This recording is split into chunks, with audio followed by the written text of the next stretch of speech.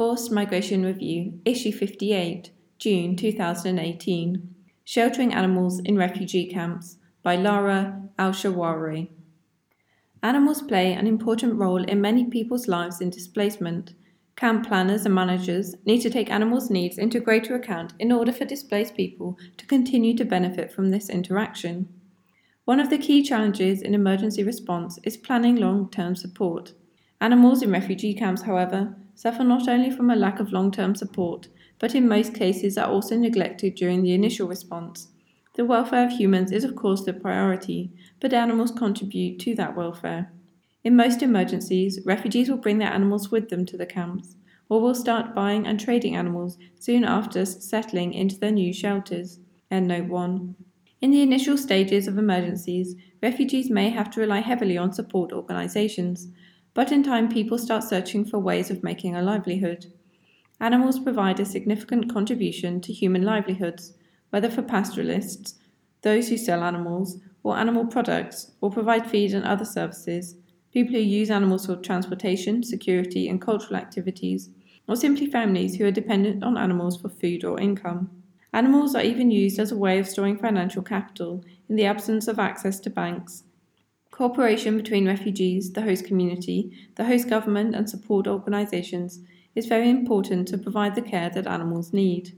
A number of aspects relating to the camp or settlement need to be considered to ensure its appropriateness for sheltering animals.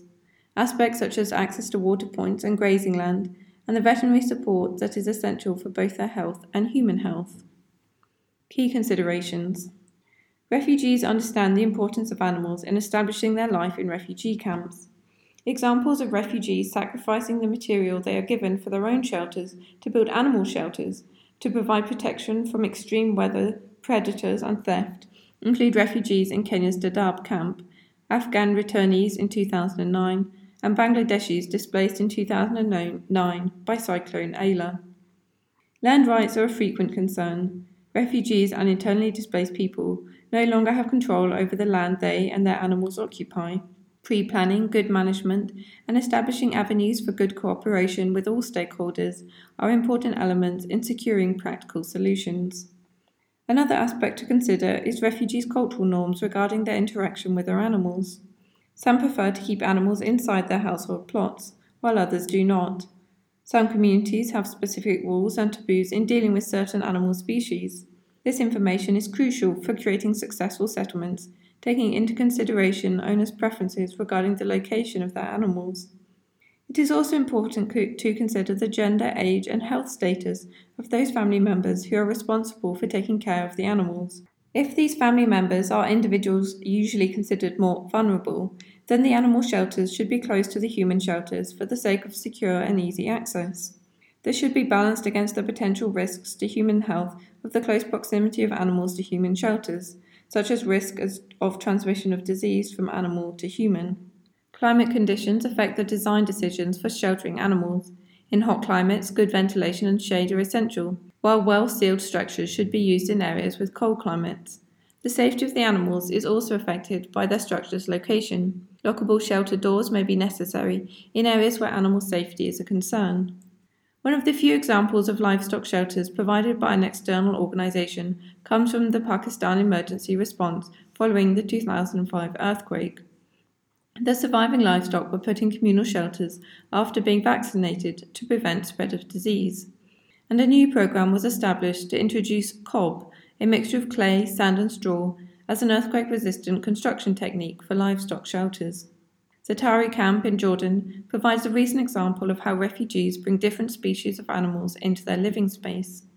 For many residents, caged birds bought at the camp's market provide a sense of home, as many of the residents used to keep birds back in Syria. Chickens are kept for food and income and perhaps companionship. Donkeys and horses are used for transporting people and goods. Residents have built animal shelters adjacent or close to their own shelters using corrugated sheets and/or canvas, two of the few available and affordable materials. Zatari Camp, whose structure and layout have altered over time as the camp has grown, allows residents to have animals and to build shelters for them. In purpose-built Azraq Camp, the next largest camp for Syrian refugees in Jordan, residents are not allowed to build additional constructions. There, birds are the only animals allowed in the camp since they do not require additional spaces within shelters.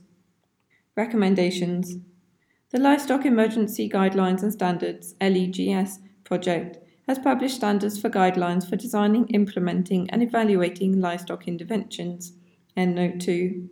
Unfortunately, these are not widely used in emergencies, whether from lack of awareness or their existence, shortage of funding and/or time, or a combination of factors.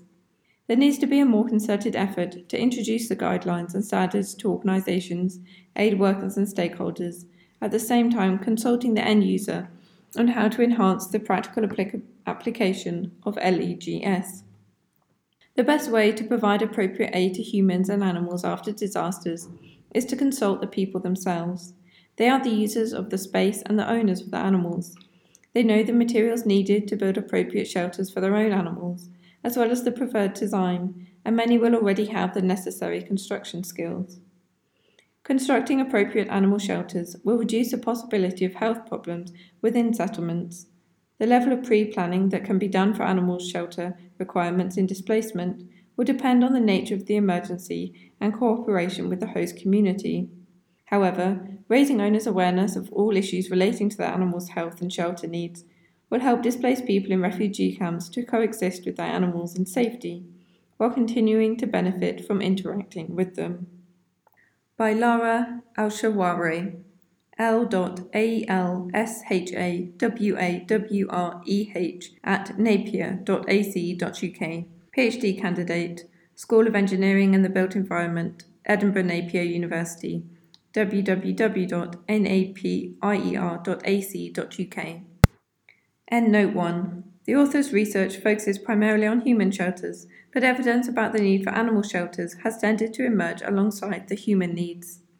Endnote 2. www.livestock-emergency.net. FMR is an open access publication.